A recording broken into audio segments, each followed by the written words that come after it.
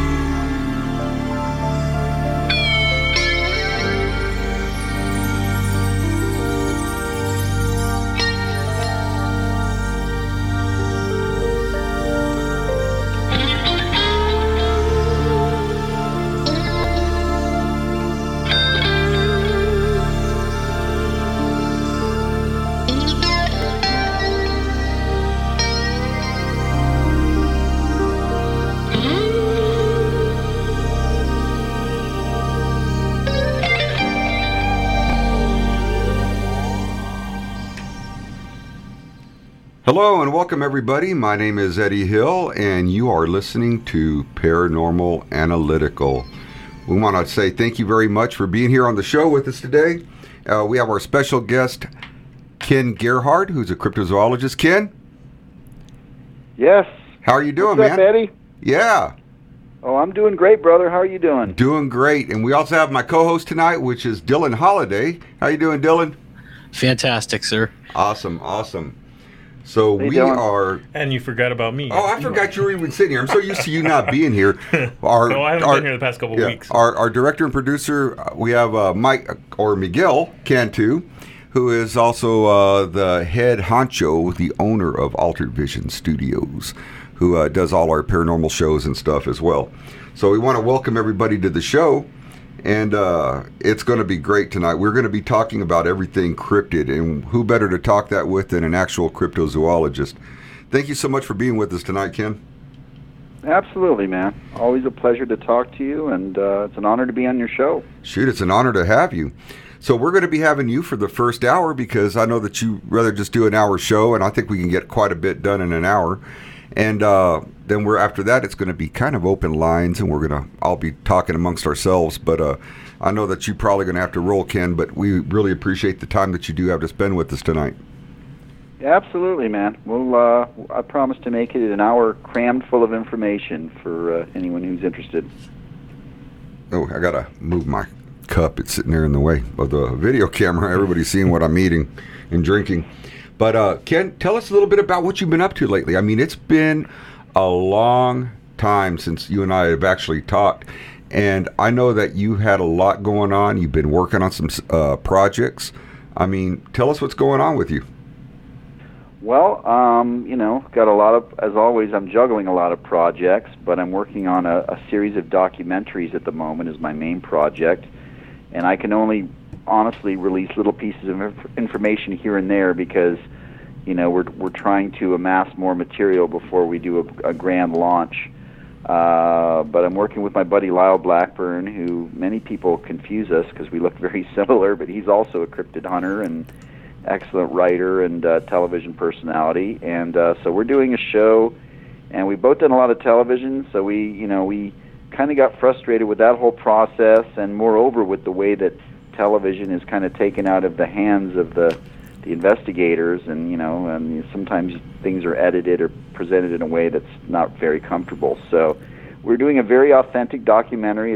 These are actual cryptid investigations by two leading researchers, actual eyewitnesses, no actors or embellishments. We are doing recreations, which are fun, of the accounts. So, and it's going to be, we're going to be traveling all over the place, investigating a myriad of mystery creatures. Yeah, so I hear you on the frustration with the television part of it. That's always a lot of fun, isn't it, Mike? Oh yeah, always. So you and Lyle are going to be creating this show, which is really great. I think you two went shopping at the same store when you got your hats, didn't you? Yeah, well, I often tell people, if you're familiar with the term convergent evolution, essentially it means that two life forms take kind of a parallel because of the adaptations to their environments. They take similar paths, and they end up having similar characteristics. So that's kind of, Lyle and I, we've talked about it. Our birthdays are very close together, about the same age. We had similar influences. We both had fathers that were outdoorsmen. We both grew up loving animals in the outdoors and also monster movies. We were both into horror movies big time, and then we both got into, of course, Bigfoot when we learned about that. And then we both subsequently became musicians and played. We were both influenced by bands like Kiss when we were kids. And then we grew up and started doing these very theatrical, dark, heavy bands. And so we actually knew about each other. He was in Dallas, I was in Houston at the time, and we never played together, but we kept tabs on each other. And then we finally met years ago. And so yeah, it's a good relationship. Lyle is he's like a top-notch journalist. He's really, really good about digging in, getting facts, staying objective, and he's got a great voice for narration. And then I, have a little bit more of a scientific background, working at the San Antonio Zoo, and my father was a PhD, and so the two of us, we worked well together. And I hope people will check it out. We should be launching episodes by the end of the summer. Well, I am so looking forward to seeing that when it comes out. I know it's going to be good because you've always done quality work, and I've known you for years and years. And, I'm always, every time something comes my way that's scripted, I always send it to you. And, a lot of times you've already known about it, or you can tell me a lot of, dishonesty that's taking place, I guess you could say, with some of the things that I've sent you from certain people. Yeah, I appreciate that, Eddie. There's a lot. I always have to tell people there's a ton of misinformation and falsehoods and hoaxes and things out there. I'm sure it's the same in all aspects of paranormal research and UFOs and whatever you're into. There are always people fabricating videos or stories or trying to get hits on their website. So, it's very important for people to just be aware of that. And when you see a photo or an alleged photo or video of a strange animal on the internet, that's usually how it happens, right? These social media people start sharing a picture or a video or an image and a story that, you remain objective and skeptical and think about it critically, and a lot of things can be explained in, and there are things that go on in the animal kingdom that are exceptional that people don't see all the time. Behaviors by animals or physical characteristics by certain animals that they're uncommon. And so when we see them, it's kind of like, it throws us for a loop. But if you know that those things happen, and you can understand that, this is just an unusual situation or appearance for this particular animal. Well, let me ask you, what do you think? And I'm sure that you've seen our sizzle reel on the Deadly Dogmen, as far as these werewolf creatures that people are reporting everywhere. There's thousands of these reports. I mean, what do you make of this thing? I know this isn't something that you've actually looked into that closely. I mean, we've spoken about it before, but I mean, what's your actual thoughts on this creature actually existing? Well, there's a fringe area of cryptozoology known as zooform phenomenon. Zooform is the really, really weird stuff that doesn't fit into the paradigm of the natural world, into the fossil history. So creatures that have characteristics that just can't exist. And but nonetheless, as you said, there are tons of accounts by credible people, encounters with things that just we can't explain. And so I certainly put the Dogman in that group of zooforms, as well as things like the Mothman of West Virginia, very well known, the Chupacabra, the traditional Puerto Rican Chupacabra that looks a little bit more like an alien, right. Mermaids, I mean, anything that combines a human with any type of animal, that's, sounds like it's out of Greek mythology. It's impossible. You can't have, there's a well-established fossil history now where you look at, humans, for example, diverged with most other mammals, like, or the primate line, I should say, which, diverged from other common ancestors like 50 million years ago, so it's like there's no way that a human can have, wings or dog-like characteristics or vice versa. Evolution just doesn't happen that way, but, there are, like, really fantastic conspiracy theories about how there's genetic DNA testing being done by aliens or covert military operations where they're breeding humans or mixing human DNA with dog DNA. I mean, I can't prove or disprove any of that stuff, Eddie. It's cool to imagine that.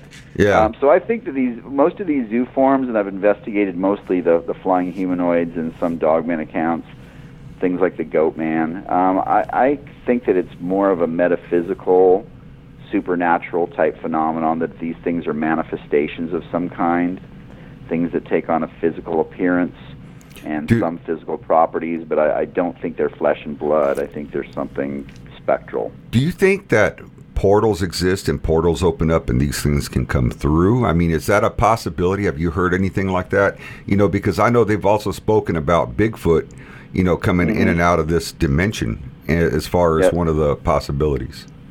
Yeah, those have been long-standing theories that go back to the 60s when people started getting very cosmic. And, of course, at that time, people were already associating Bigfoot with UFOs and the Bermuda Triangle and Atlantis. All that stuff was really popular in the 70s, and it all kind of got lumped together. But, I don't pretend to know much about quantum physics. I've read a few things, but there is something known as the multiverse theory, which Einstein was a proponent of, that essentially there could be infinite dimensions of time and space, reality, if you want to call them and certainly if a portal would be an inferred connection between these different dimensions or realities where things could move from one side to another.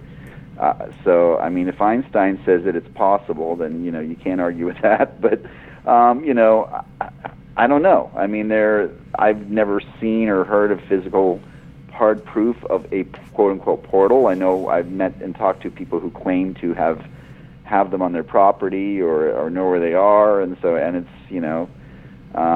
it's possible. I mean, these things, whatever they are, they're coming from somewhere. So yeah, it's fun to speculate about, but who knows? It could happen, I guess. Well, you know what, Dylan? You're from the younger generation. You're 18 years old. You're still in school.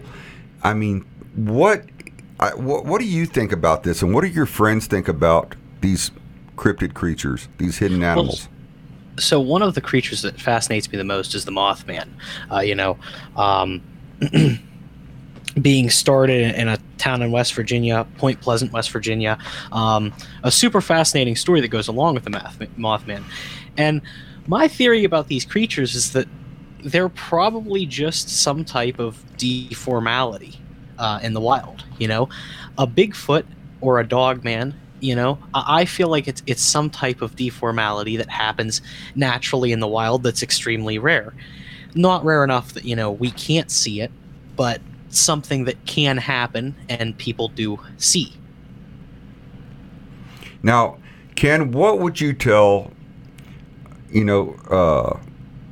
people Dylan's age, if they're asking you about Bigfoot and cryptids and that kind of a thing? What would you tell them as far as what your beliefs are, and something to keep them interested or to keep them to where you're actually giving them the best information you can? Well, I would encourage any young people, and I do.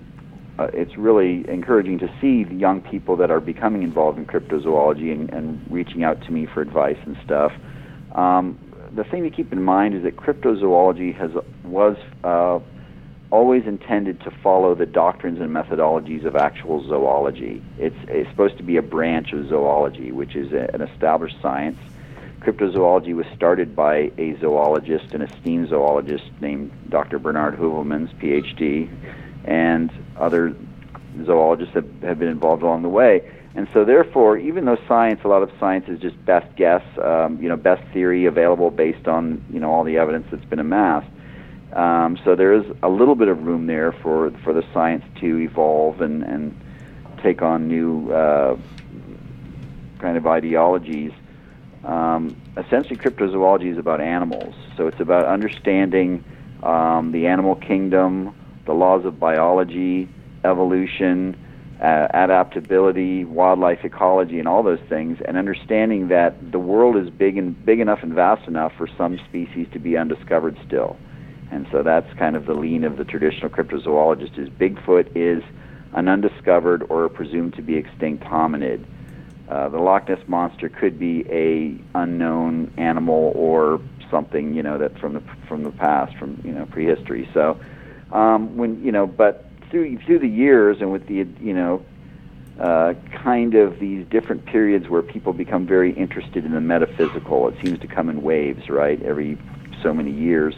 And also with multimedia now and television and websites and things, there are people that tend to espouse theories that make cryptozoology seem more about like really weird, things like the Mothman, like the Dogman, like some aliens, things like the Flatwoods Monster and things like that. But that's not what cryptozoology. Now, cryptozoology can have a fringe area that explores some of that stuff, and I think that's where it's been at. But we really should question the possibility of something like the Mothman in terms of being a flesh and blood creature, because it breaks all the rules of zoology. What do you make of that, Dylan? I mean, I'm just really fascinated with Mothman. So are you saying that you're not on board with the Mothman idea? Or are you saying that it's definitely a possibility and that we should be... No. Yeah, I said earlier that I think it's metaphysical. I think it's a paranormal phenomenon, a manifestation.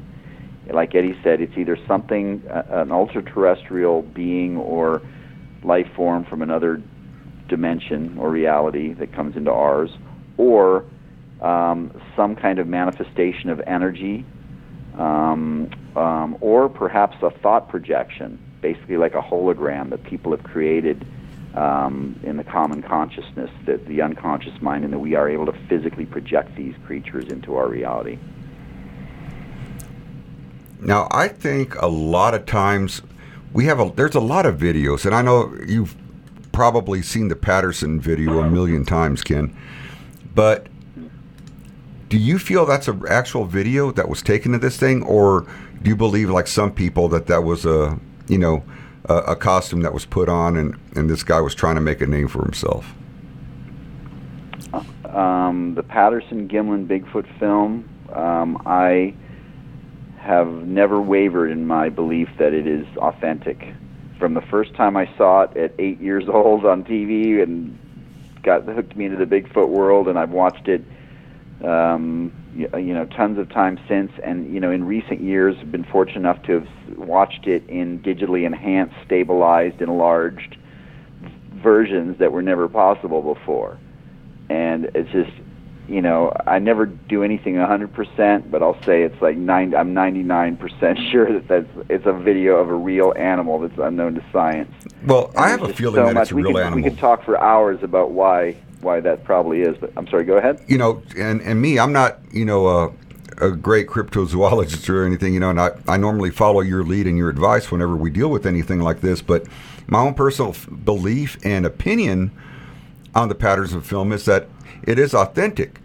And I've watched the digitally enhanced version as well, and to me, you can see muscles flexing through the hair of the skin.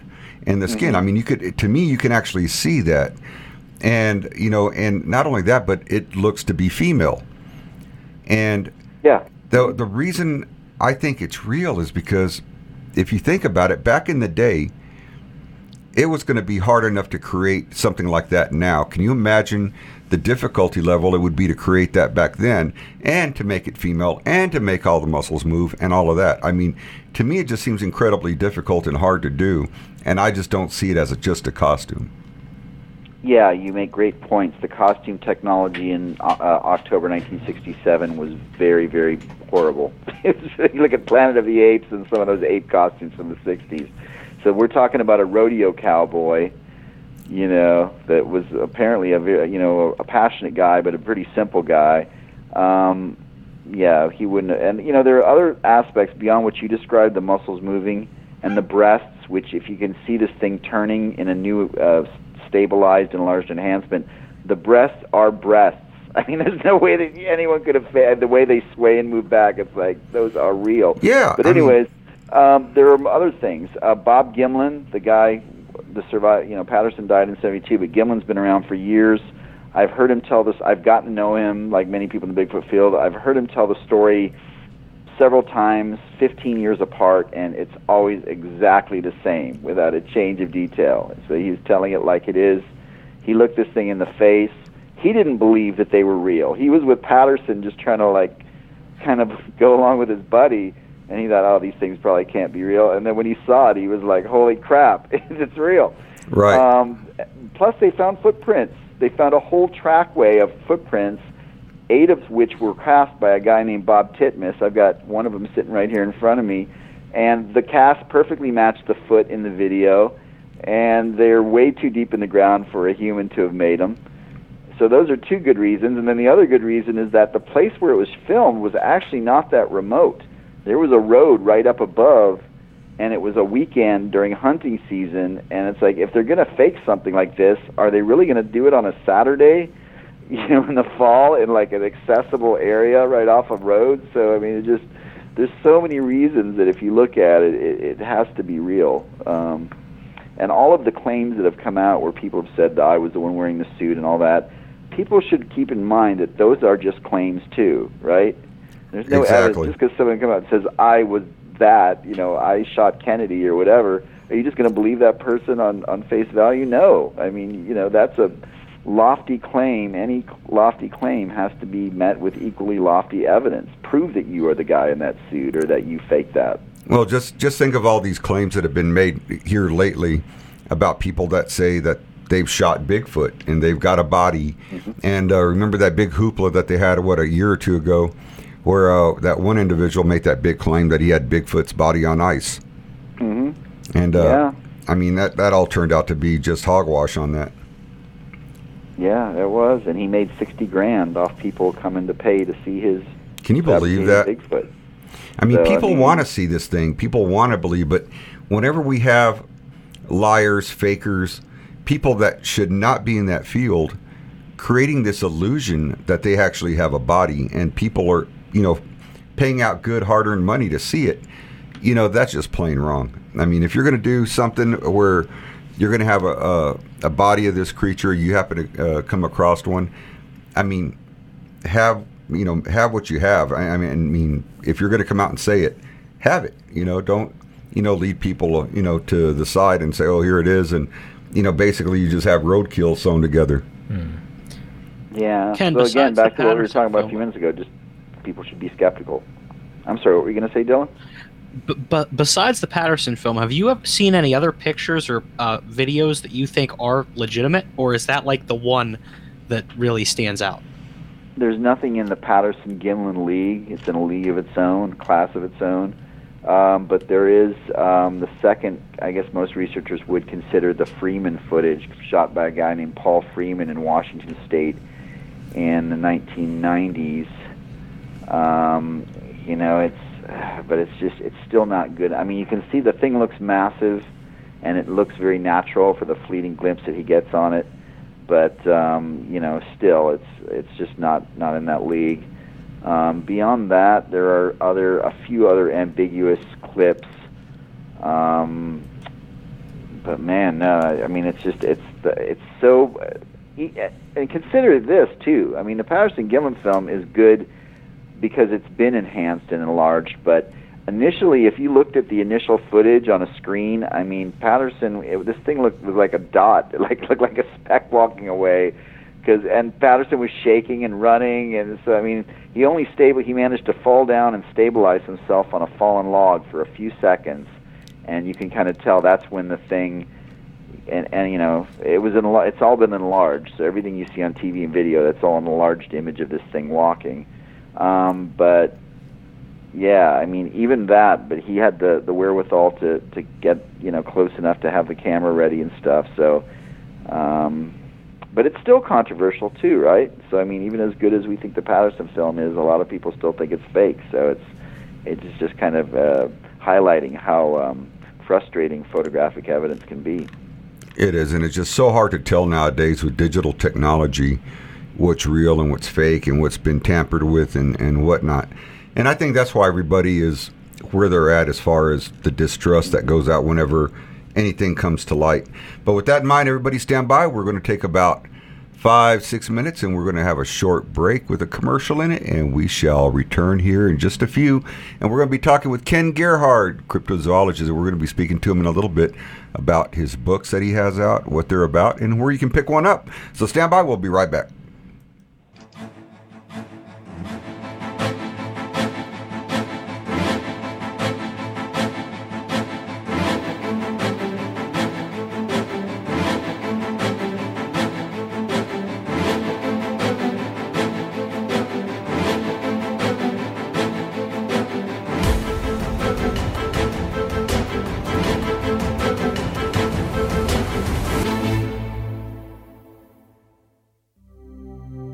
Ben Franklin said, if you do the same thing tomorrow as you did today, you're going to get the same tomorrow as you got today.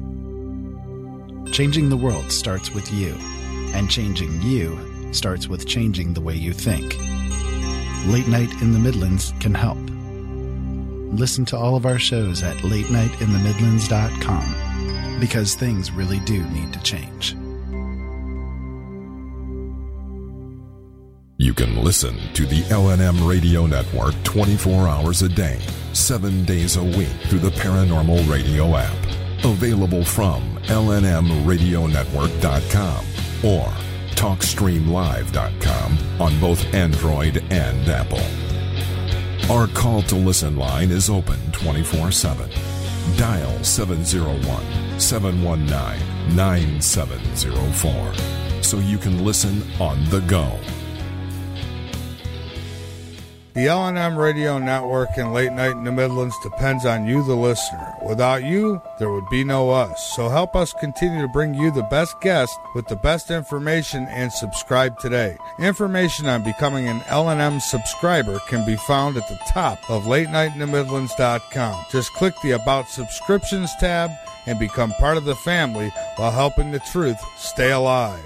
And while you're at it, maybe subscriptions aren't for you. A one-time donation helps as well. Click that donate button on the right side of latenightinthemidlands.com and help us help you.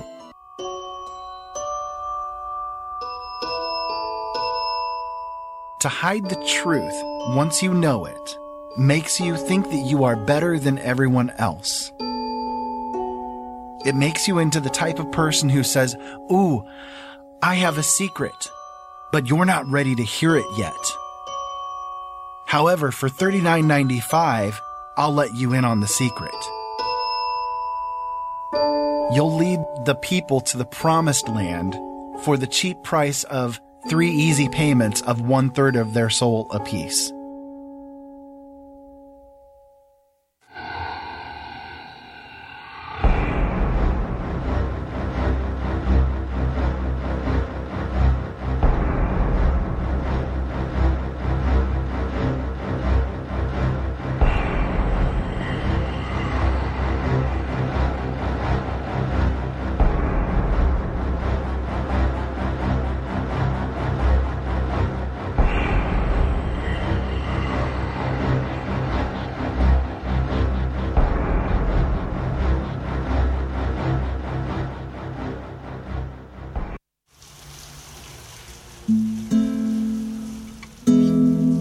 Armageddon time is coming soon. The fires will turn us all into dust, and we will be judged one last time. You, your son, and me. The days will turn black, you soon will see. Soon we'll all all be swinging from that tree. Pray your neck breaks when the rope is taut. Pray your mother isn't there to see. Woe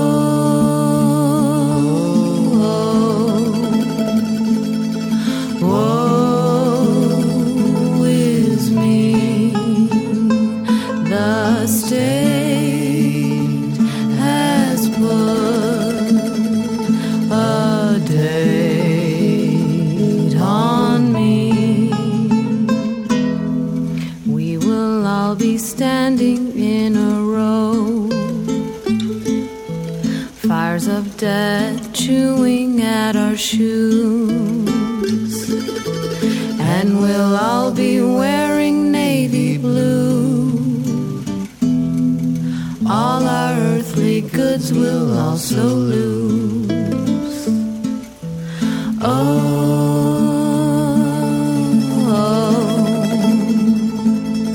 Woe is me, the state has put a date on me.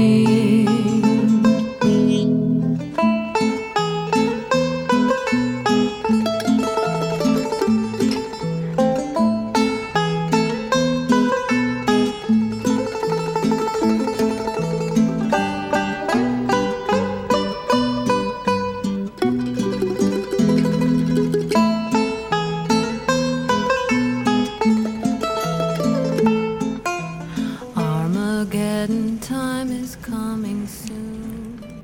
And we are back with Ken Gerhard, cryptozoologist. We have my co-host. We have Mr. Holiday himself. And we have Mike, or Miguel Cantu, who is out of the room right now. But we are back with you, Ken. And how have you been doing here lately, man? You enjoyed the break? Exciting happened. It was nice. It's kind of a creative song, isn't it? It is, yeah. That was cool. Something a little different. Well, tell us a little bit about the books that you have out.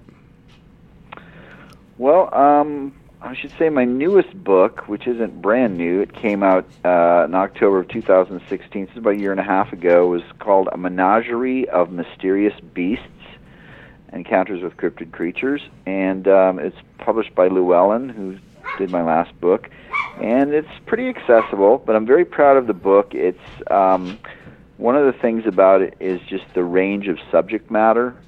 So, you know, most people, of course, think of cryptozoology, and they tend to focus on Bigfoot and the Yeti, the Loch Ness Monster, and, you know, maybe the Chupacabra or Jersey Devil or something, but there are so many different mystery animals that are reported around the world and have been reported, and I've been blessed to investigate.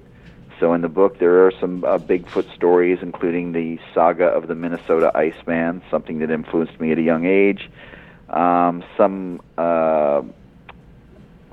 never-before-published eyewitness accounts, including a really weird Bigfoot-like creature that was sighted just outside of Houston.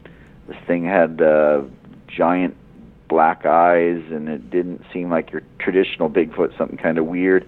And then there's also things about, you know, I talk about the Loch Ness Monster and other lake monsters, flying cryptids, always one of my favorites, the Dog Man and the Beast of Gévaudan, which is something I investigated for a History Channel special, my investigations in Mexico and Central America into different mystery animals, and, you know, just a wide range of subjects, and a lot of first-hand, unedited eyewitness accounts of encounters with unknown animals and mystery creatures. And these are people that I interviewed firsthand, got their permission to use their name, to use their story, and some really riveting stories and tales in there. So for someone that's looking for, you know, a good variety of subject matter, there's kind of a little bit for everyone in there. So let me ask you, which is your favorite creature to go look for? Man, that's people ask me that a lot, and it's kind of like I always equate it to, you know, if you're a parent, to choosing your favorite child, which I guess I've heard some parents can actually do. So, man, I love them all, Eddie. And I tend to focus on things. I kind of, depending on what I'm investigating at any given time. So, for example, over recent months, I was really into Bigfoot and investigating some Bigfoot sightings in northeast Texas and Louisiana, western Louisiana, and also attended some Bigfoot conferences. So, but before that, we were doing an investigation of some flying cryptids that have been reported recently in Oklahoma. Right now, I'm getting ready for an investigation into mystery black panthers, which many people may have heard of, some of your listeners may have heard of, but all over North America and Europe there are accounts of what are called black panthers, which are described as kind of leopard or jaguar-sized black cats. Well, the problem with that, of course, is that those types of cats should not exist in North America or Europe, and yet we have a large database of sightings from credible people. So we're trying to figure out what these things are and where they're from. Are they invasive animals that have escaped from collections? Are they breeding in the wild? Are they black mountain lions, which has never been documented before? So it's a pretty fascinating mystery. So to answer your question again, man, I can't really pick one. I really enjoy investigating all of these different types. They're all fascinating. Which one do you think has been the most challenging, and not only to try and locate, but terrain-wise, the hardest that you've ever tracked? Well, any investigation I've done into like lake monsters. I did an investigation of something called Raystown Ray up in Pennsylvania. We've done investigations looking for giant catfish, like monster-sized catfish in the lakes of East Texas. Some lake monsters in Wisconsin and Canada. So whenever you're dealing with anything in the water, it's just logistically, it's a whole new ball game, right? You've got to have a lot of high-tech equipment. You might have a basic sonar fish finder set up, but we try to deploy, or have tried to deploy to underwater cameras, have trained scuba divers on hand. Haven't had the money really to do like side scan sonar or have any type of remote activated ROV submarine. That would be pretty cool, but how do you investigate and look for something under the water? Especially very deep water. Right, and then you have the problem with visibility, and if there's any debris dark and water, what have you. Murky water. Mm-hmm. Yeah, it's a problem, man. It really is. But now you actually went and investigated Old Nessie, didn't you? Well, I investigated Nessie when I was 15 years old, so I haven't been back in 35 years. I was almost there in April. I had an opportunity to head up there, and I couldn't quite pull it together, but hopefully soon. But it was one of the my first attempt at field research is what I tell people, because my mother was encouraging my interest in cryptozoology, so she arranged for me and my father to travel up there to Loch Ness and basically spend a week there.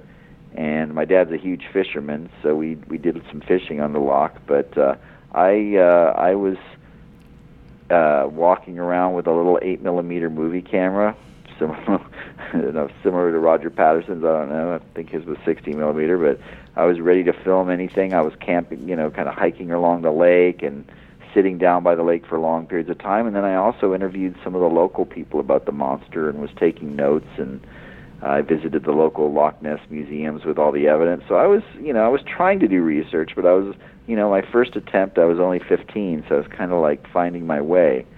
But obviously that experience had a huge impact on my life and kind of ignited a fire. Wow. That is so cool that you're actually able to go over there. And that's one of the deepest places around as far as a natural loch, as far as that goes.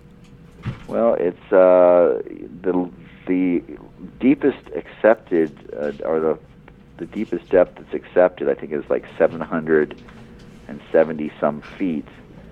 But there is unconfirmed claim of 800 feet or deeper. But yeah, it's a valley. It was carved out. This whole area was carved out by the glacial retreats at the end of the Pleistocene. and all the glacier melt. And so it's basically, you can imagine like a steep valley between two mountains. That's what Loch Ness is. So it just goes straight down on both sides, or, a little bit of an angle. Pretty steep grade, though. What do you think the possibilities are that Nessie actually lives there? Lives in the loch? Right. I've always kind of favored the theory that the Nessie was a marine visitor, something that traveled into the loch on occasion, and that's why it's not seen all the time. But it seems there seem to be clusters of sightings years apart. The only way that it could be an indigenous animal, and this is something I wrote about in my new book, is that people tend to think of the Loch Ness Monster as either some kind of giant reptile, i.e. a plesiosaur, which is a prehistoric marine reptile, or something like that, But there are two theories that are very interesting to me. One is that the Loch Ness Monster, or Nessie, could be an amphibian, something kind of along the lines of a giant salamander or limbless amphibian. And the reason that's an interesting theory is because amphibians, unlike reptiles and mammals, don't have to come to the surface to breathe air very often. Giant salamanders, for example, actually can have respiration through their skin. It's called subcutaneous respiration. So they can draw oxygen out of the water through their skin, and so they wouldn't have to come to the surface all the time. They could kind of live near the bottom. And then the other interesting theory is that Nessie could be some kind of giant invertebrate, basically like a mollusk, like a big sea slug or something that lives on the bottom, because people have described it as having kind of glistening, shiny skin and kind of a weird wormy look. And the other thing about those two theories, amphibian and invertebrate, is that maybe Nessie doesn't eat fish, or maybe it's not a predator, but maybe it's a detritivore. Maybe it's something that eats off the bottom, basically, like a benthic feeder. And so that, again, just trying to build a case for, how something very large could live in Loch Ness and not be seen very often in the surface, and that would explain it. That is so crazy. I mean, I've always believed that it existed, and I've always been under the assumption that if it is there, it's deep, it's not coming up, or maybe there are different areas where this thing is actually able to breathe, or underwater caves or something to that effect. Mm-hmm. Yeah, well, they've talked about that, but we talked about logistics earlier. I mean, Loch Ness the water is extremely murky and peaty. There's a lot of peat that runs down into the lake, and so there's almost zero visibility. I mean, that's why they've tried to deploy submarines and underwater cameras, and you just can't see anything down there. And it's very deep, as we said, and so yeah, there could be some hiding places down there for sure. Do you think that Champ and Nessie, which Champ is the lake monster on Lake Champlain, do you think that they're like the same creature, or do you think they're two completely different creatures? Because all the sightings are about the same. It's a head poking out, kind of tilted-ish. Yeah, I think they're the same, and I think it's also the same animal in lakes around the world. You talk about Ogopogo in Western Canada. There are lake monsters that have been reported from Ireland, Scandinavia, Japan, Russia, Argentina, Australia, other parts of North America. The descriptions are all very, very similar around the world, which is very compelling to me as a researcher when you have such consistency. But as you said, the long neck and the small head, that is reported on occasion, but it's more rare than what most people describe as just the hump or several humps that come out of the water that are very large and kind of move in a vertical undulating motion. And also the descriptions and accounts of quote-unquote sea serpents around the world that have been, logged for centuries. And the word serpent could be a bit of a misnomer, because we're probably not talking about a serpent or a snake in the traditional sense, just something that has kind of a serpentine appearance at times. What do you make of that, Dylan? I mean, is this something that falls along the lines of what you were thinking, or, some of the people that you've talked to about cryptids and things of that nature? Oh, definitely. I think it's definitely all the same creature. I mean, to me, they talk about how vast the forest is and how there's, possibly several species of Bigfoot, but the water, that's where it's at. That's where the things like the Kraken, like Nessie, like all of these underwater creatures are, and we're hearing about them in books that were written far beyond, our time. Mm-hmm. Look at Moby Dick. It was based on a true experience, and nobody thought at that time that could happen because whales were known as calm, peaceful creatures, Yep. Mm-hmm. Yeah, he's right on, Eddie. I mean, 72% of the world's land surface is covered by deep water that averages 12,000 feet deep. And there are some places that are like trenches that are like 25 to maybe 30,000 feet deep. Higher than deeper than Mount Everest is high. I mean, he's right. There could be anything down there. We just haven't seen yet. What I'm really interested to see is when polar ice caps do start melting, the kinds of things that we're going to be finding in Antarctica where these ice caps are melting. I mean, there have to be a lot of different creatures hidden inside of these massive ice crystals. Well, I agree. I mean, the Mariana Trench, if you put Mount Everest at the bottom of the Mariana Trench, you still have a mile of water above the very peak of Mount Everest. Wow. Yeah, it boggles the mind to think about. So, yeah, I think there are definitely things down there we haven't discovered yet. Yeah, so, I mean, there's got to be a lot of different creatures and things of that nature that we just don't know about, haven't heard about. And I mean, let's face it, scientists are finding creatures every day that either one, they thought were extinct and didn't exist, or two, we never even knew were here. So I mean, it's an ongoing search. And I mean, I think as long as we're looking, we're going to continuously find things that we didn't know existed. So, Ken, I got a question for you. So when you deal with creationists, does anybody ever ask you about these animals that you study, saying that, they already exist and they were created by God, or the theory of evolution doesn't even apply to these things, or they're just fictitious, or, how do you address creationists when they try to argue with you? Yeah, that is an interesting quandary. There's actually a faction of researchers that I guess could be considered cryptozoologists who are investigating accounts of living pterosaurs, which of course are pterodactyls, flying reptiles from the dinosaur Cretaceous period, and also accounts of living dinosaurs like the Mokele Mbembe of the African Congo, things like that. These creationist researchers, their motivation in finding evidence of living dinosaurs and pterosaurs is that they think that will disprove evolution, because the long-held doctrine of evolution states that you have these different time periods, and there are things that are adapted to that time period, and then they can't survive when the environment starts changing too much. I don't know if that's really a good argument when you look at things like crocodiles and realize that crocodiles have been around for 200 million years and they're still here. So just because they died out doesn't disprove evolution, or just because they're still around doesn't disprove evolution, in my opinion. But some of these researchers are pretty passionate guys, and I work with them on occasion.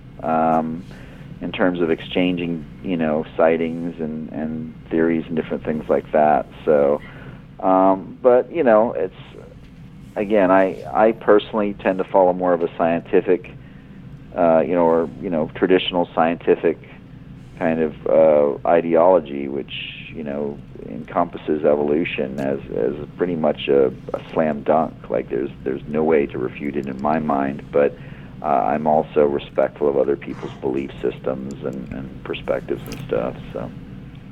So where are you headed from here, Ken? What's your next step? What are you going to be doing, and what do you have planned out, say, for the next 2-3 years? Well, man, I can't really plan that far ahead, Eddie. I'm not. I can plan a little bit, but man, 2 to 3 years, I'm not there yet. But like I said, we're I'm co-producing this series of documentaries with my colleague Lyle Blackburn. We're our main concern at this point is just to keep the quality there. So I mean we're not in a rush or a timetable. We're just doing good quality documentaries. I'm always being contacted by people that are having activity on their property or have had an experience or a sighting. Some of those leads tend to be explained, debunked, or some people are fabricating, but there are a number of people that are credible and sincere and are having encounters with unknown animals, and so I try to investigate some of those. I can't always make it to the location, but I'll get other researchers involved that maybe you're closer, or so things like that. So things are kind of popping up all the time, and considering, Eddie, that you came from law enforcement for many years, we're working in that field. I have an interesting recent sighting. I'm not going to give you too much information, so it's going to be kind of a tease, if that's okay. Yeah, tease me. I've had, over the past couple of years, two of the best accounts that I've gotten that involve unknown flying creatures have come from law enforcement officers. The first one was from some Bexar County Sheriff's deputies a couple years ago, and of course, understandably, these guys don't really want to go on the record or have their name published in anything, so I'm respectful of that. But I appreciate the fact that they reached out to me. So this most recent one is from this past October, and a police officer in Pasadena, Texas, which is just outside of Houston, and I've logged other accounts of flying creatures there, emailed me to tell me that he was responding to a call with two other officers when they saw something large, a large object in the sky, and they actually ended up seeing it a few different times as they moved around the property. He said there was no noise or engine noise or anything like that. There were no lights or anything like that. And then when they finally saw it, I guess the second or third time, they realized that it was a living animal with a wingspan of 15 feet across, which is far larger than a condor or anything else. And then after they left the location where they were responding to the call, they talked to another officer over the radio who claimed that he saw it about 4 miles away shortly thereafter. So that's kind of like the basic outline of this encounter. But apparently 4 officers all saw this thing and have no idea what it was, except that it was a large flying living thing with a 15-foot wingspan. Now, there are a lot of reports. When you get accounts like that. There are a lot of reports of thunderbirds in the area too. So. Yep, absolutely. I mean, there are native traditions of thunderbirds that date back centuries, and I've got a huge database of sightings of creatures around South Texas. And here in San Antonio, we get quite a few of those sightings. So it's pretty fascinating stuff. That is. I mean, that's incredible. And I mean, I've been called and spoke to people who have claimed to have seen these large birds that have huge wingspans. And of course, you have that one sighting that's up in Alaska as well, where that one guy was flying that puddle jumper, and he said that Thunderbird was pretty much bigger than his puddle jumper that he was flying, which I believe was I think it was like a little cub or something like that he was flying. Mm-hmm. Yep. Look at something. Yeah, we have some really remarkable modern sightings. Something like the Ahul that's in Indonesia with a 10-feet wingspan, something that they claim is only in the rainforest. That's the first thing I thought of when he was describing these flying creatures in Texas, is the Indonesian bat creature, if you will. Mm-hmm. Yeah, you're right. Some of the descriptions describe it as looking somewhat bat-like. But generally I get two main types in Texas, which are the traditional thunderbird, a large feathered, dark-colored bird, with a hooked beak, something like a raptor, an eagle or a condor or a vulture. And then other people describe it as looking more bat-like and having kind of leathery, membranous wings and looking more prehistoric. And so maybe either a giant bat or a flying reptile, a pterosaur. Well, Ken, we're down to about 3 minutes before you got to go, but I'd like for you to talk to everybody and let them know where they can find your books, where they can order them, And that way, if people want them, that way we can make sure we have the location for them. Well, thanks again for the opportunity, guys. Thanks Absolutely. for having me on, Eddie. Always great to talk to you, my friend. And good questions, Dylan. Good conversation. So, yeah, I have a website, kengerhard.com. There are links on there to photos and articles and different things. I also can be reached on my Facebook fan page, Ken Gerhard, Cryptozoologist. If someone wants to reach out to me, that's a good place to get in touch with me.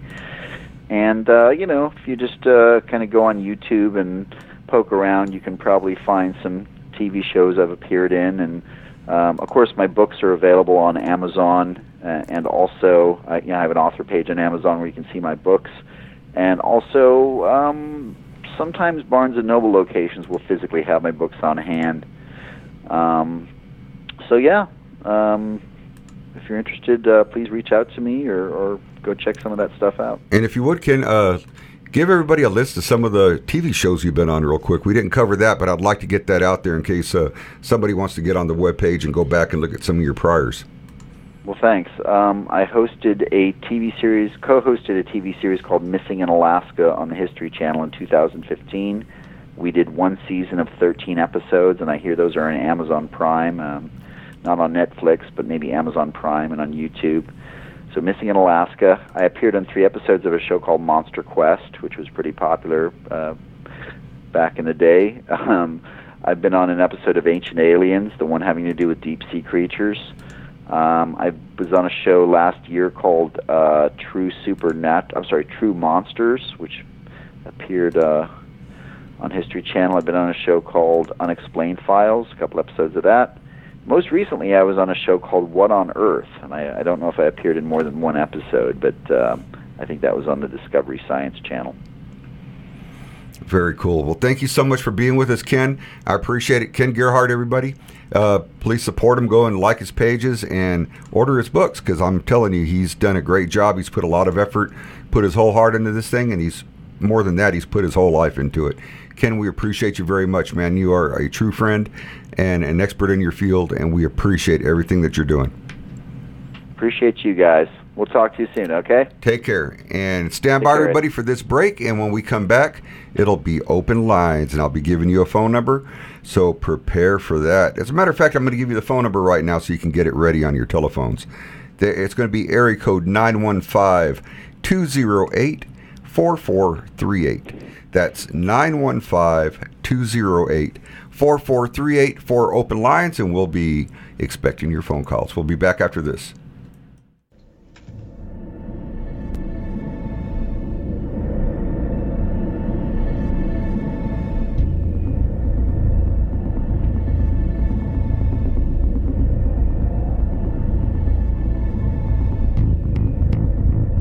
Sock puppets, and of course, those ever fearsome hostile radio show hosts. It works on them all. Get Troll Spray today, available only at L&M Radio Network. Spray the trolls away with Troll Spray. Why subscribe to Late Night in the Midlands, you ask? Well, I'll tell you why. Late Night in the Midlands covers everything, and through the thousands of expert guests who have joined Michael Vera on his show, come pieces of the big puzzle, which started many years ago. Michael and his guest reveal information dating back to the beginning of time. To this very moment, Michael Vera not only brings you the best guests with the best information, but Michael is not afraid to call out those who are less than honest. You see, in this day and age, we need a radio show we can count on and a radio host we can trust to expose the truth one show at a time. So become a late nighter and subscribe now. Talk radio like no other. Late Night in the Midlands, bringing the truth back to talk radio. Great fear and trembling shall seize them even to the ends of the earth. The earth shall be hurt, and all things which are in it perish, while judgment shall come upon all, even upon all the righteous. Behold, he comes with 10,000s of his saints, to execute judgment upon them and destroy the wicked. Yet as God has appointed, so are all things brought to pass. No peace shall be to you.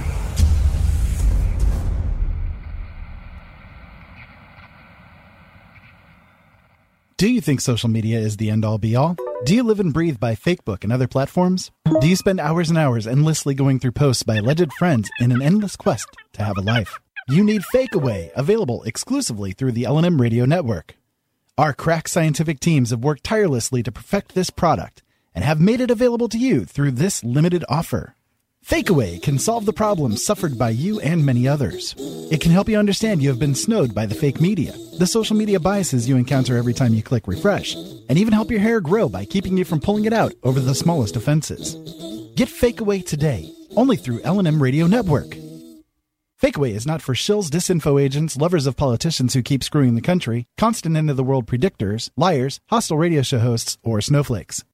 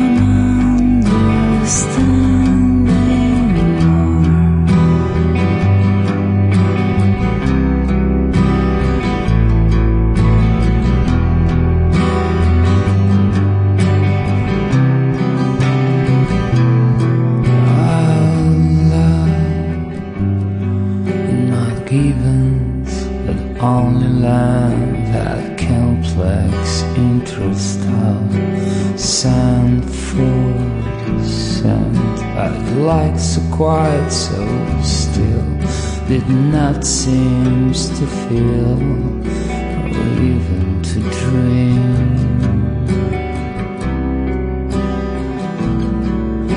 Son, you save me, you save me from understanding more. You save me, you save me from understanding more.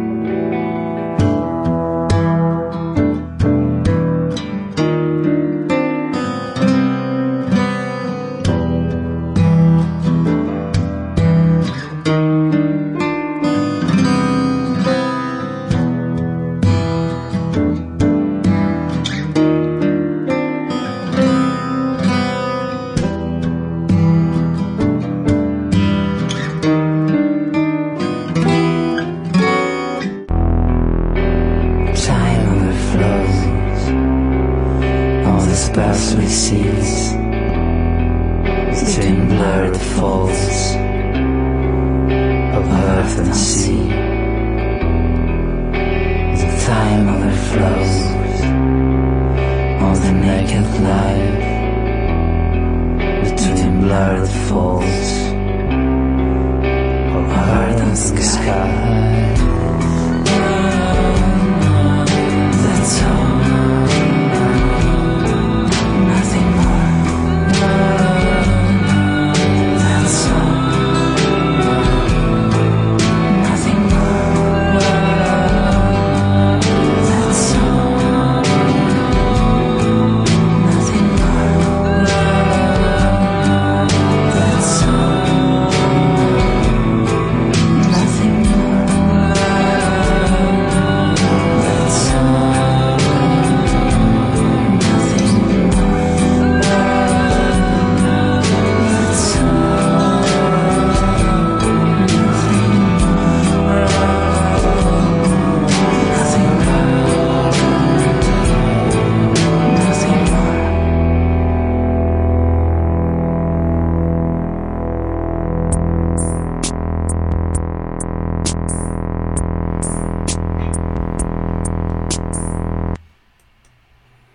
And we are back with everybody.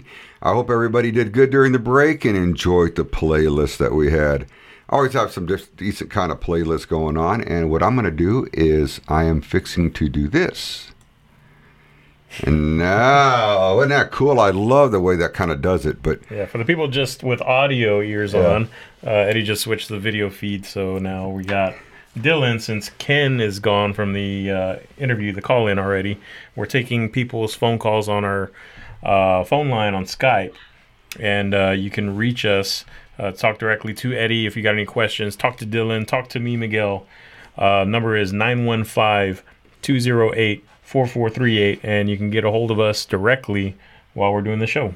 yeah, now I want somebody to call in, so somebody's going to have to call in and speak with us about cryptozoology. Maybe Renee should call us in because he hasn't gotten the link yet to get into the. Renee should do a call in. Renee needs to actually be on here. But Renee, if you're listening and you're out there, I know you were running late, so let's step on it a little bit and let's get to the show over here.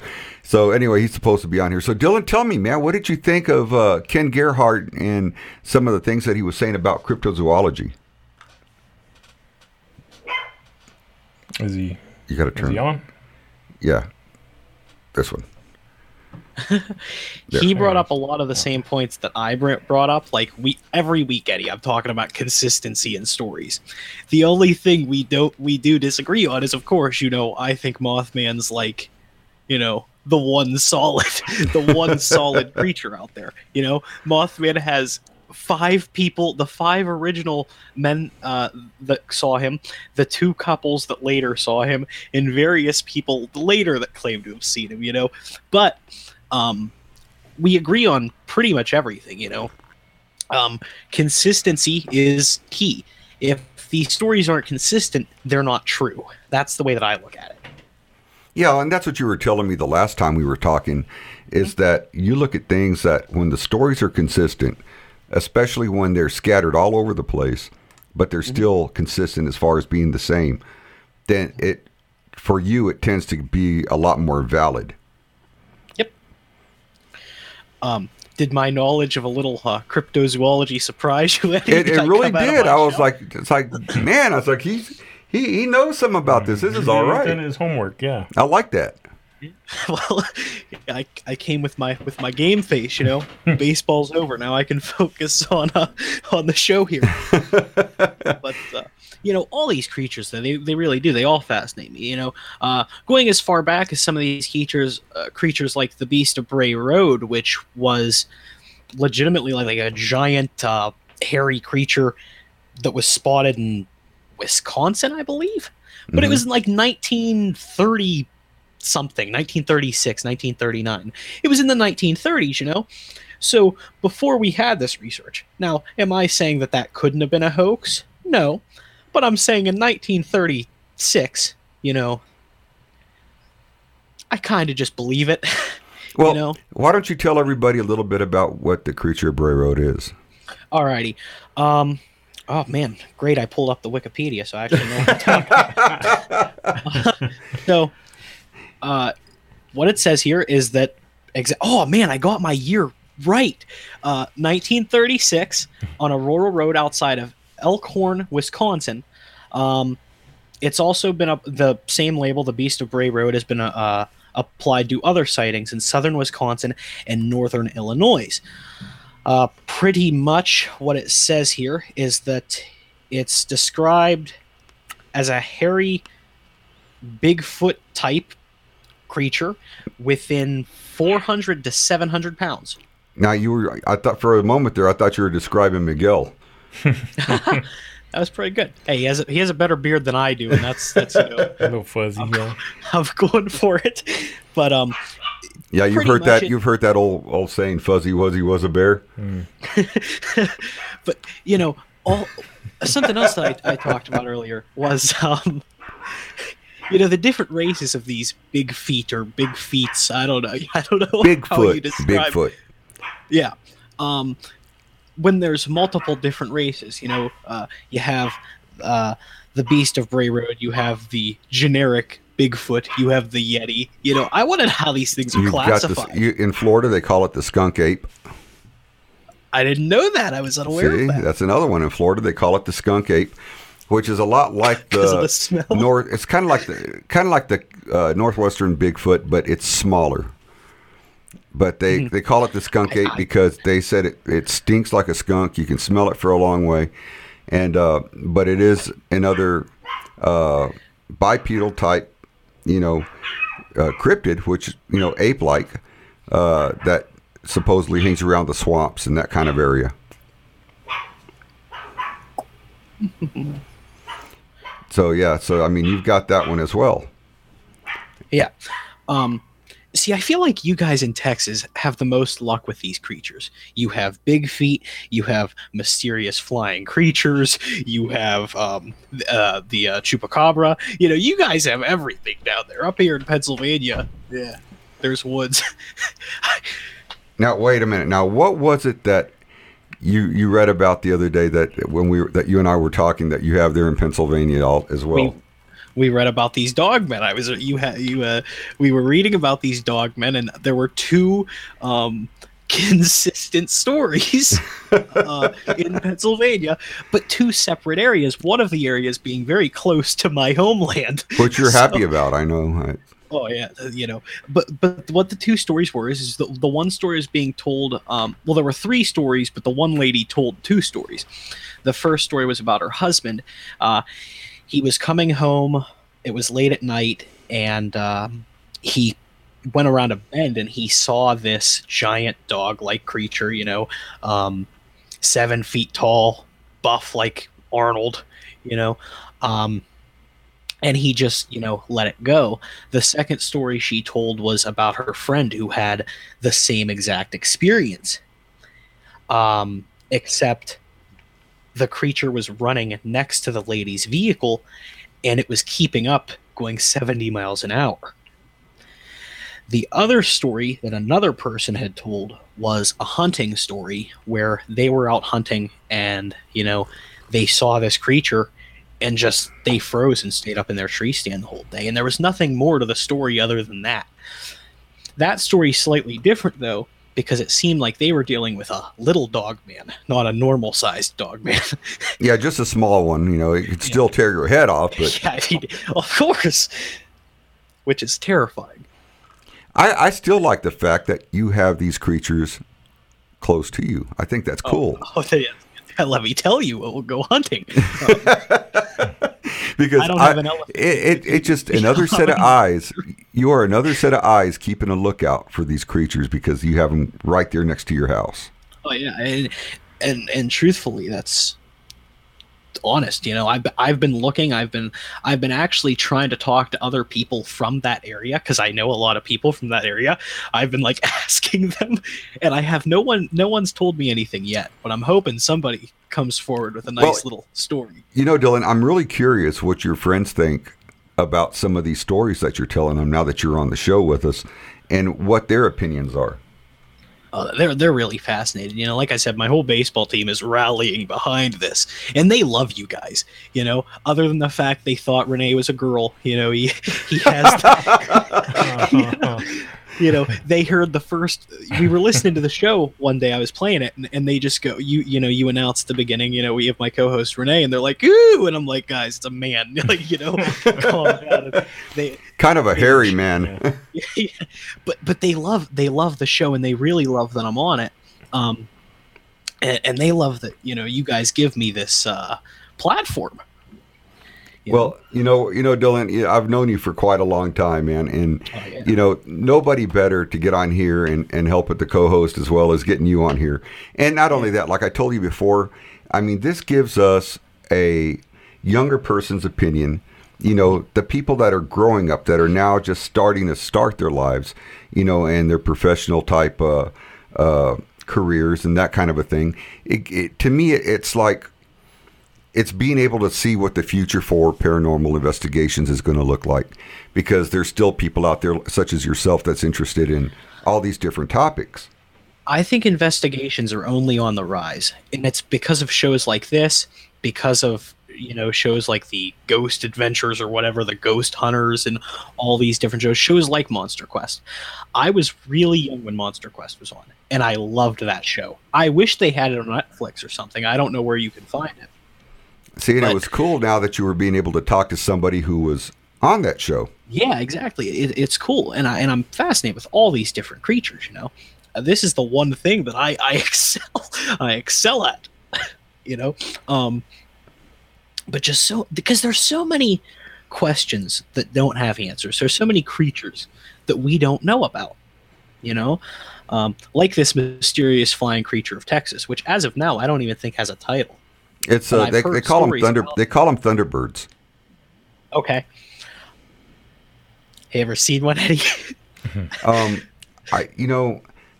I've had so many people report these things to me, you know, over the years, where they've been seen, you know, on bridges, and they're absolutely huge.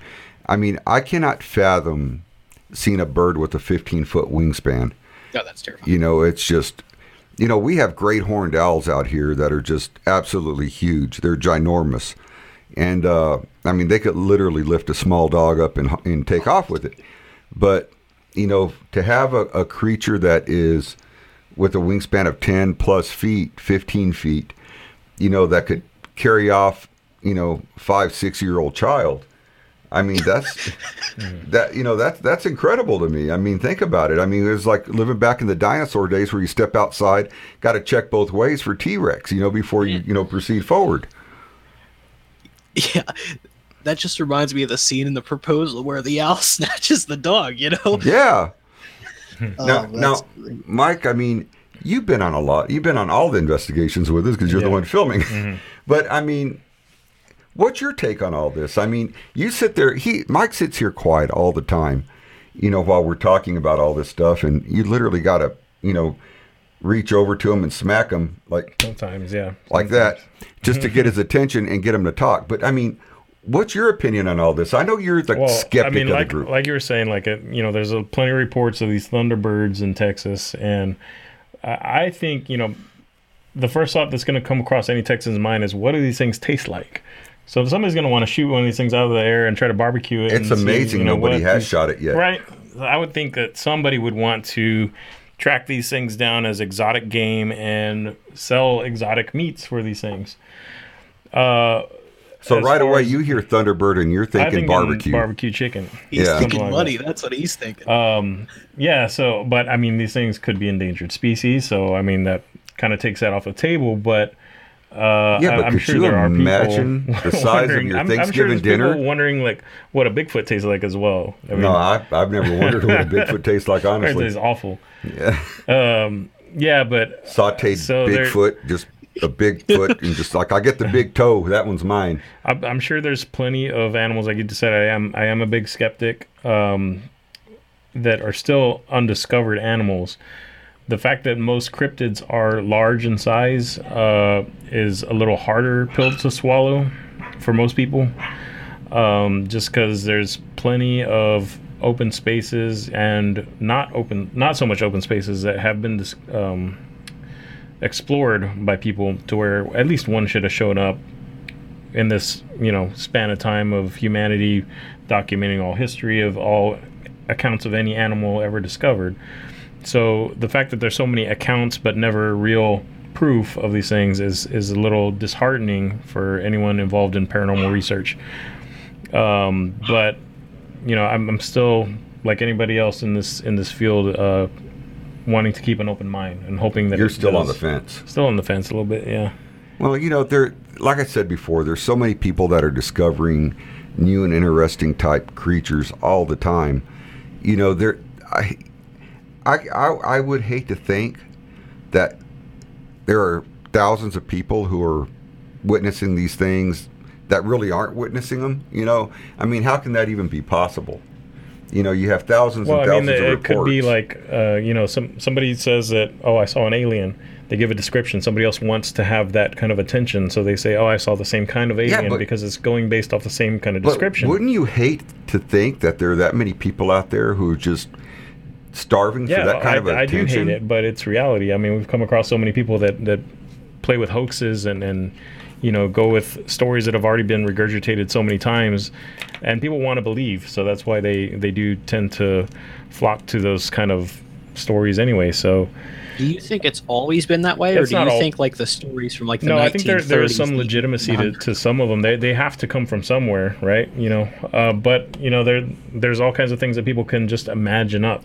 Well, what about over here in Texas, where back in the 1800s they saw that cigar-shaped object that crashed through that windmill and crashed into the dirt, and they had that one supposed alien from somewhere else that they found dead in the wreckage, and they buried the wreckage, buried the alien, and since the alien's been removed from that grave and gone. But we know that actually happened because there was a newspaper article from back then showing it along with some sort of either picture or drawing or something that took place during that time. That depicted this whole scenario of events that took place. Right. And back then, you got to remember, we didn't have anything that could fly like that. And now we do. Now we have the ability and capability of tracking these things down and videotaping them, and it's still hit and miss and kind of, it doesn't really happen too often. So. And I believe there was also a report of a Bigfoot encounter that took place back in the, I want to say, early 1700s, that was documented in writing, where a group of explorers were actually attacked by some Bigfoot creature, and several members of that expedition were killed, and they ended up hunting and tracking down this creature with muskets and put it down, but no one knows what happened to its remains at the time. That's so convenient. But you're talking 1700s. Right. So they ate it. They barbecued it and ate it. They had barbecued Bigfoot. You never know. Think about it, though. That back then, could have been to them, just some big animal and, it's food. Yeah, that's true. Well, so the other animals that have been researched by Ken, he does have some proof and some, more evidence of their existence than the average person. So Ken works with several other cryptozoologists around the country, even out of the country, doesn't he? He travels a lot. With you and your cryptid investigations, we just went on one this past weekend in the Dallas area and Waco area. What are signs that you look for when you're going on a cryptid investigation? Well, first of all, I like to make sure I have enough witness documentation to support something being that area, in a certain area. The more the better, because the more witnesses you have, the more the possibility is of actually finding some evidence there. Say you've got, more than a handful of witness sightings of some certain creature that might be in an area. I'm going to be looking for hair samples. I'm going to be looking for different types of footprints, especially in your riverbeds, because, they got to drink. I'm going to be looking for scat. I'm going to be looking for all kinds of things that I'm going to be able to gather and have tested. And, you're going to want to have these things tested because along with witness documentation, if you have evidence to back it, especially if some of the DNA samples come back from some of this evidence that you've collected and it's an unknown, now you've got a real case in front of you. Mm-hmm. But most of the time, I want to say 99% of the time, you're going to find that most scat or hair samples that you find are from known species in the area.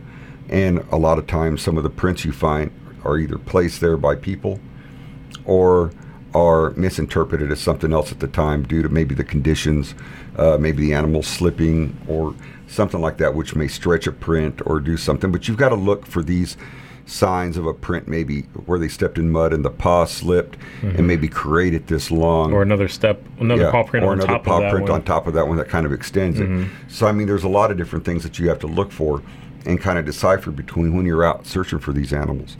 But I think the witness testimony, along with the evidence that you gather, is it's going to give you your basic knowledge of what's going to be in the area. Well, everybody stand by. We have had no callers yet.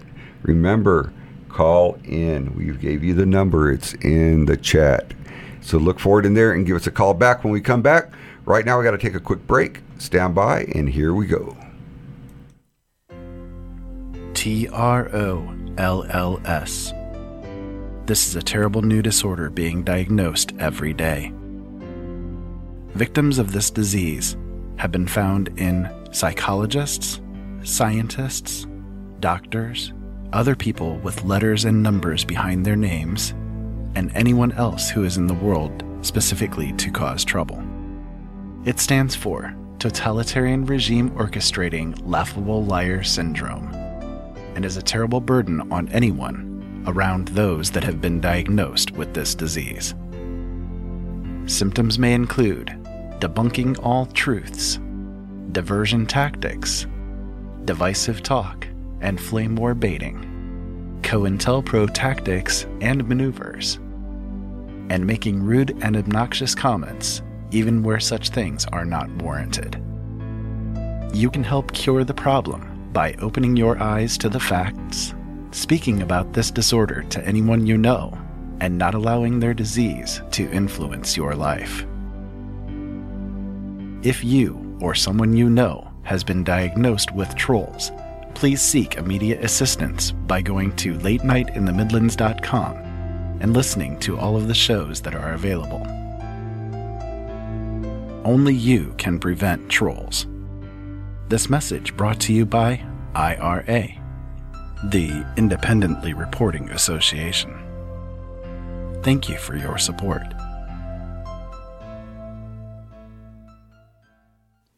This is your last chance. After this, there is no turning back. You take the blue pill, the story ends. You wake up in your bed and believe whatever you want to believe. You take the red pill, you stay in Wonderland, and I show you how deep the rabbit hole goes. Remember, all I'm offering is the truth, nothing more. If you find yourself angry over the wealth gap and the way the financial system and banks are set up, or you find yourself looking for non-genetically modified foods because you refuse to consent to being a science experiment to Big Bio and Big Chem, or perhaps you have abandoned your trust in government and religion altogether, then you might be an RDS, a radical danger to society, otherwise known as a terrorist.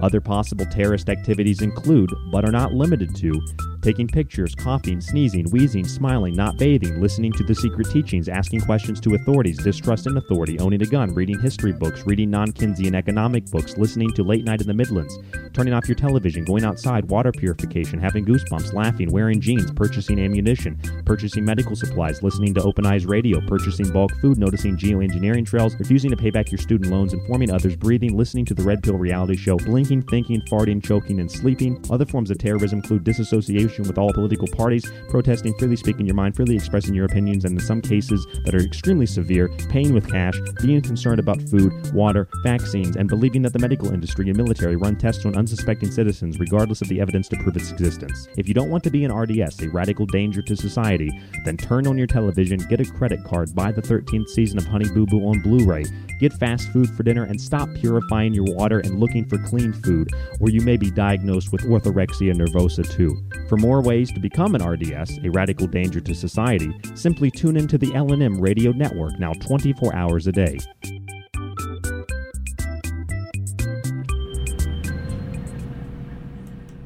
And we are back with everybody. Thank you so much for being with us tonight.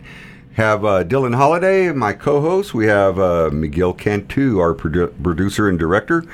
And we have open lines going on right now. So if you have any questions, comments, concerns, or anything at all, or any of the above, give us a call and let us know what's on your mind. So we've been talking about cryptids today, but we can't open topics up to anything.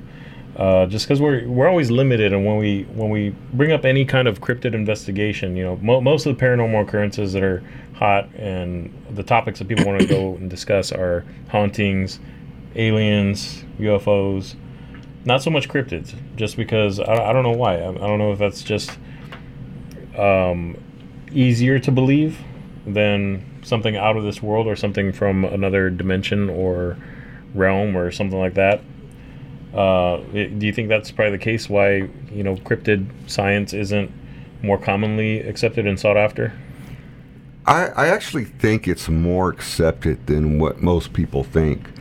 And the reason for that is that we constantly have scientists that are documenting and proving that certain types of animals exist, certain insects, birds, mammals, fish. I mean, things are being discovered every day. So until they're discovered, they actually fall under the cryptid category.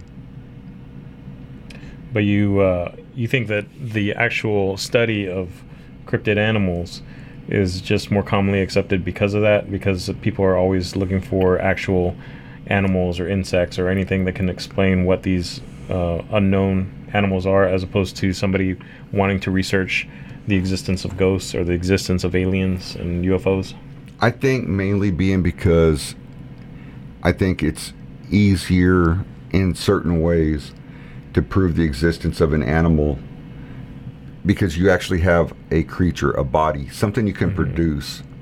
So how come we don't have bodies of Bigfoot? How come we don't have bodies of Loch Ness Monster or all these other cryptid animals? And some of most are debunked as being, you know, either mutations of another one or disfigured or partially decomposed corpses of other things. But, you know, we don't have any remains of these other things. We don't have any fossils of these other, you know, things that have been around for a while. You just asked the $1 million question. You know, why don't we have these things?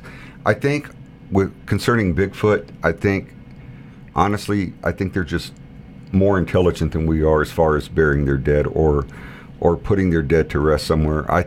And I kind of find it hard to believe that they're able to gather up all their dead, but at the same time, I feel that there may be areas or places such as like what elephants use, which they have an elephant boneyard where elephants go to pass away. If an elephant feels like it's going to die, a lot of times if there's a certain area these elephants go to, they'll travel to a certain spot, which is just a big boneyard of other elephants where they go and lay down and die. So maybe that would be kind of the same case with a Bigfoot. Or they may be intelligent enough to say, you know what, we're going to take our dead and we're going to place them somewhere else and bury them to where they're not seen again. Or maybe there's just so many scavengers in the area that they live that they just get picked clean and you never see them. But even at that, I mean, we find deer bones and things like that. And granted, we don't find every deer that's died while we're out and about. But, you know, I think that if there was a larger population, we might stand a better chance. But I do think that they do something with their dead. When you're talking creatures such as Nessie, you're talking animals that size mainly consist of a lot of cartilage. You're talking extremely deep water. Cartilage isn't going to be around for very long. You've got all types of burrowing creatures and invertebrates and things of that nature which live on the bottom in the mud or the muck, which burrow into the bone and destroy the bone matter and feast off of it. So basically, nothing goes to waste in the water. So I don't think we're ever going to find a skeletal remains of something like that while it's still in water, or it gets buried in the mud, unless, of course, thousands of years from now that water dries up and we end up with a fossilized creature there. But that's not going to do us any good right now. We're trying to find out these answers now. What do you think? Polar ice caps. The polar ice caps. Oh, we got a call coming in, everybody. Stand by. Let me bring this caller in. Hello, and who do we have today? Oh, this is Leslie. Leslie. Wait, is this Leslie Mitz? It is. Leslie. Leslie Mitz, everybody, has written a book. I've known Leslie for quite a while. We've all known Leslie, actually. And it's a pleasure to have you on, Leslie. And tell everybody what your book is. Oh, it's Lycandroids, Super Soldiers, and the Freedom War. It's primarily like a fictional primer about the Lycan creatures, the Dogmen, written in a fictional format just to kind of, ease people into the idea that they're real instead of just shocking them, people that really don't know. Well, let me ask you this. Did you hear the last question we were talking about is why we don't find any remains? What's your take on that, Leslie? Well, until I found out about Dogmen, I spent as much time in forested areas as anybody you would ever find. And this is starting from when I was about 4 or 5 years old. I would leave after breakfast, spend all day in the woods, usually not even come home for lunch. And I did that all of my life. And I would frequently spend the weekend alone, even without a tent, in the woods. And I was never afraid. And in all of that time, I have no memory, honestly, of ever coming across any kind of a skeleton unless it was just maybe a dead bird. I saw nothing. And I was in areas where there were just, bear and all kinds of, bobcat, things like that. Never saw a single skeleton. Now, why do you think that is? I mean, what comes to mind, and why do you think we're unable to locate the bones of some of these creatures and hidden animals? Well, as far as just regular animals, as soon as they die, they instantly start to decay, and all these predators that feed on something like that zoom in and eat it alive. And I know when I used to brain tan, deer hides and all that, and if I had a skull, I would just put it out and, I hate to say it, maggots, whatever. They would just clean it, slick as a bone, in not much time at all. And, of course, Ben's bones tend to get scattered, dragged off by other predators and gnawed on and that sort of thing. And, they get dirty and sometimes covered up by falling leaves. And, it just sort of disappears. But I really feel like the Bigfoot, I really feel like they bury their own. They're too civilized. And I know several people around the country that do that mind-speak communication with them, and they've gotten information from them and so forth, and it's almost like just communicating with people. So I really don't think they would leave their dead to just deteriorate in the forest. But what if they were some sort of interdimensional creature? Do you think they might go back from where they came before they pass, or carry their dead into some other dimension? I mean, and not only that, but, speaking with several people, I mean, we've heard people who've seen creatures that were dead on the side of the road or in trails that they couldn't identify, and then later come back and everything's cleaned up and gone like they were never there. Yeah, true. Well, I really feel like Bigfoot is basically interdimensional, but I've heard from some people that do the mind speak that a lot of them don't go back and forth through a portal anymore, if that's how they do it, because they say that there's other things coming back and forth through that portal that they don't want to encounter. And one time when I was spending a weekend out in the woods, a long, long weekend, I was just sitting on a tarp, leaning back against the tree. It was probably 10 or 11, midnight, something like that. And all of a sudden I heard something walking right behind me, stopped right behind my tree, and just stood there like it was looking at me, and then walked on. But the thing is, I didn't hear it coming from far off. It's like all of a sudden it was behind me, maybe about 15 feet, say east, and then walked behind me maybe about 15 feet west, and then it just stopped. It's almost like it may have come into this dimension, walked a little ways, and then left. Because, there were a lot of leaves on the ground, and I would have thought I would have heard it longer coming and going. And to me, that had to have been a Bigfoot, because it was just too dark. I mean, a human wouldn't have been walking out in the woods in pitch dark without a flashlight. And I was in such a remote area. I mean, it was probably miles from any other human, and I think it had to have been a Bigfoot. But, yeah, it's almost like it just appeared and then disappeared. Now, what do you think about that, Dylan?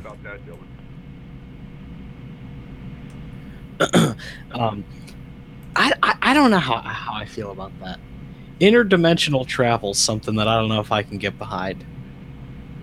I don't know. I guess that the story definitely seems legitimate of this creature coming up behind her, but in my mind, I feel like these creatures are heard when they want to be heard, and when they're seen and they don't want to be seen, they do something like what happened in the Patterson picture. It kind of just kept walking. It didn't do anything crazy. It just kept walking, probably trying to throw the people that were looking at it off, probably trying to make these people think it was some type of bear or something, some other creature. They probably didn't want it to know, oh yeah, I'm a Bigfoot, That's interesting as well. I mean, there's a lot of different theories that go up with that. We did have Renee Rodriguez, my other host, join just now. He just made it to the show with a couple of minutes to spare, so we're fixing to switch him over. Just barely made it by the There he is, everybody. Say hi, Renee. Howdy, y'all. He is with us now. You missed a great beginning of this whole thing. Man, I'm sorry I missed it. I had prior engagements. My daughter was in a choir, so I had to go watch her. Renee, I was smart today, and you understandable. So we have Leslie Mitz on the line right now, and we're talking right now about all cryptids, of course, and we're talking about why some of these creatures we've never found evidence of, say, any remains or anything like that from these creatures that have maybe passed away. And she was given some explanations as far as interdimensional and possibly, taking their dead and being smart enough to do that. Dylan's kind of having a hard time with the interdimensional thing, but, he's saying that maybe some of these things may be misidentified possibly as maybe bears and other things of that nature. So we're getting kind of everybody's thoughts on it. What do you think? Well, a lot of reasons why we don't find some of the reasons we don't find like Bigfoot, for example, we never find a carcass, is that in the forest we hardly ever find any bones to really think about it. You hardly ever find any bare bones. Animals get to it and they scatter the bones and the fur and everything kind of rots in the ground and gets buried. So it's a very slim chance we're going to find anything like that. The whole interdimensional thing. Maybe not. It's probably more than not, but I really do think that the scavengers end up scattering the carcass all around. So it's a very slim chance we're going to find anything out there other than maybe some fur, maybe some bones. But for the most part, people are not going to be looking. They're going to be walking around. They're going to see a bone. They're like, whatever. They're going to just keep on walking by. It's hard. It's going to be very, very rare we're going to find an intact body of anything out in the woods or in the desert. Anything like that at all is very difficult to find. Well, not only that, if you've ever given your dog a bone or an antler, dogs can chew up bones, Imagine what a creature bigger than a dog could do to a bone. Oh, yeah. And we got, there's plenty of insects out there. Plenty of birds are going to eat it, and scatter all the bones. Of course, some of the bigger predators will definitely chomp on it and it's going to scatter it or going to take it somewhere else. So, and more likely, you're not going to find bones like in a path. We hardly ever go off path. Humans are freaked out about going off the path. How many times have we gone on an adventure and really gone off the path? It's very rare. Especially people that are not looking for these things. Well, the ones that do, they usually don't survive. Big old park path. I'm sorry? The ones that do go off the path, they usually don't survive. Yeah, that's true. What do you think, Leslie? Do you think that's, what Renee said, do you think that's true, or do you think that's true in some cases? I mean, what's your opinion? Yeah, I mean, the scavengers, it pretty much takes care of everything, but on the topic again about interdimensional, I had a strange weekend that made me a believer in that. I don't know, probably no one's ever heard of the Bell Witch. Oh, yeah. Oh, really? Yeah. You have? Okay. You have got to say that story, the Leslie. Sheriff of that county called me to come over because some things were happening there in that county, Robertson County, north of Nashville. In fact, Al Gore's tobacco farm is just right about there. But it's a little town of Adams, Tennessee, that's known for the Bell Witch, which wasn't really a witch. It was more like a disembodied demon. And I had never heard of it until I was in college, and my college roommate mentioned something about the Bell Witch. And, she was from Shelbyville, near Nashville, and I'm in Chattanooga, further southeast. And I'd never heard of it until college, and then I forgot about it until I was, when I did interior design, I was leaving a house call in that area, and I saw the sign that said Adams, and I thought, why does that ring a bell? Then I saw this big sign in front of the courthouse about it being the home of the Bell Witch. So, anyway, that was my first time there, and then the sheriff called me to come back over because of all the weird stuff going on. And I took my best friend with me, who was an artist, to draw some of these things that people were going to describe, because I went to visit the sheriff's deputy and also the librarian there and other people that lived in the town, and that was a weekend of the strangest stuff I have ever heard in my life, that even if it was in a horror movie, you would find it hard to believe. It wouldn't even be believable as a scary movie. I mean, stuff I just could not believe. And story after story, and people were absolutely petrified. And even the vet, I talked to him about some strange things that had been done to people's animals. And then when Catherine and I were leaving, the exit to get off this road to get back up on the entrance to the interstate disappeared. So we were like, where did it go? It was there, and so we went down, turned around, came back, and it was there, but we couldn't make a turn in that direction to get back on it. So we went on down the road a little bit ways and then came back, and it was gone again. And we had to go back and forth, I don't know, maybe 8 times until the ramp appeared to where we could actually get on it. It was like we were in another dimension. And the strange things that are seen and that occurs there, I honestly have no other explanation than it's some kind of a weird portal dimension because of all the weird things that happen. I mean, there's even been reports in newspapers about tourists driving through town and getting run off the road by an elephant suddenly appearing, and just weird animals like a black dog that's been appearing for like 200 years that doesn't have a head. I mean, even Andrew Jackson was almost killed by that demonic Bell Witch. It turned over his wagon, and then at dinner that night when he went to have dinner with the Bell family, needles appeared in everybody's soup. And then it's even thrown cannonballs at people. I mean, it's just one crazy place I would never, ever want to go back to again, because we were so upset trying to get out of there that we were virtually in tears. And I said right then and there, if I ever get out of here, I will never go back again. And my only explanation is interdimensional portal, unless y'all have got a better explanation for it.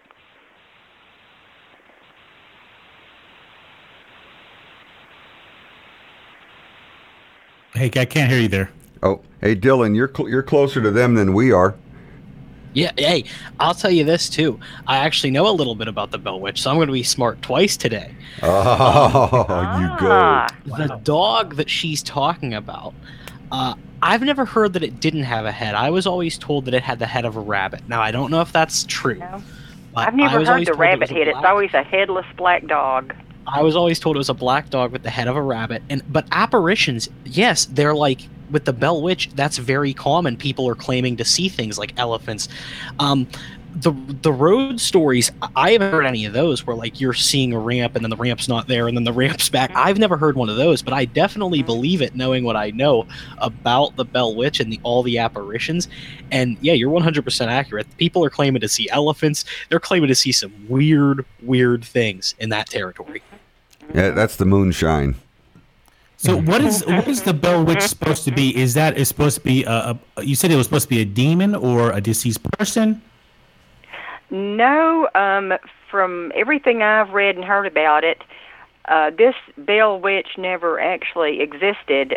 She was some kind of a disembodied spirit that was apparently brought about by one woman cursing another family. And, you know, there have been reports, you know, especially back during the era of the Bell family, that the spirit would even go to church and would sing hymns and had a beautiful singing voice, and then would often go back to whoever's home was hosting like lunch after church and would even discuss the sermon, and would make fruit materialize, you know, for Mrs. Bell when she was sick. But it also tried to get Mr. Bell to take some poison and die. I mean, it was just crazy. So this was a lady who she was a witch or magician, and she created this entity, a tulpa. And now this tulpa is roaming around. It sounded more like this woman. I forget why she was mad at. Seems like maybe the Bell family. I'm not sure, but she just decided to put a curse on them, and they didn't think much about it until all this stuff started happening. So they just called it a witch instead of a demon. That it just appeared and started doing bad things to people. Well, at least with the dog, we can be sure that it's not going to bite you. Yeah. You know, so exactly. You know, that I could deal with. You know, well, I'm not going to worry about that one. He doesn't have any teeth. You know, so bring it. But the rest of that stuff, you know, as far as the seeing elephants and cannonballs and just all that crazy stuff. I mean, that just to witness some of that, even just one or two of those things would be awesome going down there. Mm-hmm. Yeah, Andrew Jackson was very interested in it. That's why he went over there to check it out himself. And, you know, it tried to kill him twice with his wagon and then with the needles in the soup. I haven't answered everybody's question about what the Bell Witch is. So it says here that John Bell, who was like the main person, you know, the head of the Bell household, he apparently killed a lady, and the Bell Witch is supposedly her spirit coming back for vengeance, doing all of these things to him. Was she a witch before? I had never heard that, even when I was over there. I guess she wanted to kill him. I guess that was like the end goal. I don't know about that. That doesn't sound like anything I've ever heard over there from anybody or anything. I'm not sure where that information came from. But I know some woman was really mad at the Bell family or Mr. Bell because of something he did, but I don't remember him getting killed or anything. But she was really mad, so just basically put a curse on the family, and I think it was supposed to have been like a forever, multi-generational curse. Well, everybody, we are out of time, but I appreciate the call in, Leslie. Leslie Mitz, everybody. She's an author. She's an investigator. She's done some fantastic work. Leslie, one time real quick, if you would, tell everybody where they can get a copy of your book. Well, you can get it off Amazon. It's hardback, paperback, ebook, whatever you want. And we appreciate you being on the show with us. Dylan, appreciate you, everything you're doing, man. You did a great job tonight. Thank you so much for co-hosting. Renee, my other co-host, thank you for actually making it. That was cool, even though it was very short. But at least you got on here, man. You gave it your best. How about over here? All right. So, everybody, you take care. Hey, don't forget me again. I've been forgetting you lately because you're never here. Poor Miguel. I feel left out. Okay. Oh, and thanks to Ken Gerhardt for calling in earlier. Ken Gerhardt especially. I mean, he was wonderful out here. He did a phenomenal job, and we really appreciate him being on here. I mean, he is a true pleasure to talk to all the time. But Miguel, thanks for being on here with me. Thanks for being here. Sure, no problem, Eddie. Yeah, I'm glad he made it. Isn't that cool? Quit sucking up. Well, he made it. I mean, what can I say? I mean, he's here. So that's good. That's a good thing. So hopefully he'll be here more often, right? Hey, if I can get away from editing, yeah. Yeah. Well, we want you to edit. So edit away. We have things we need. All right. So anyway, everybody take care. It's been a pleasure. Thank you very much for joining us here on Paranormal Analytical. Look forward to next show, next Thursday night. We are going to have a very special guest on here dealing with spirit photography, and we have evidence to back it.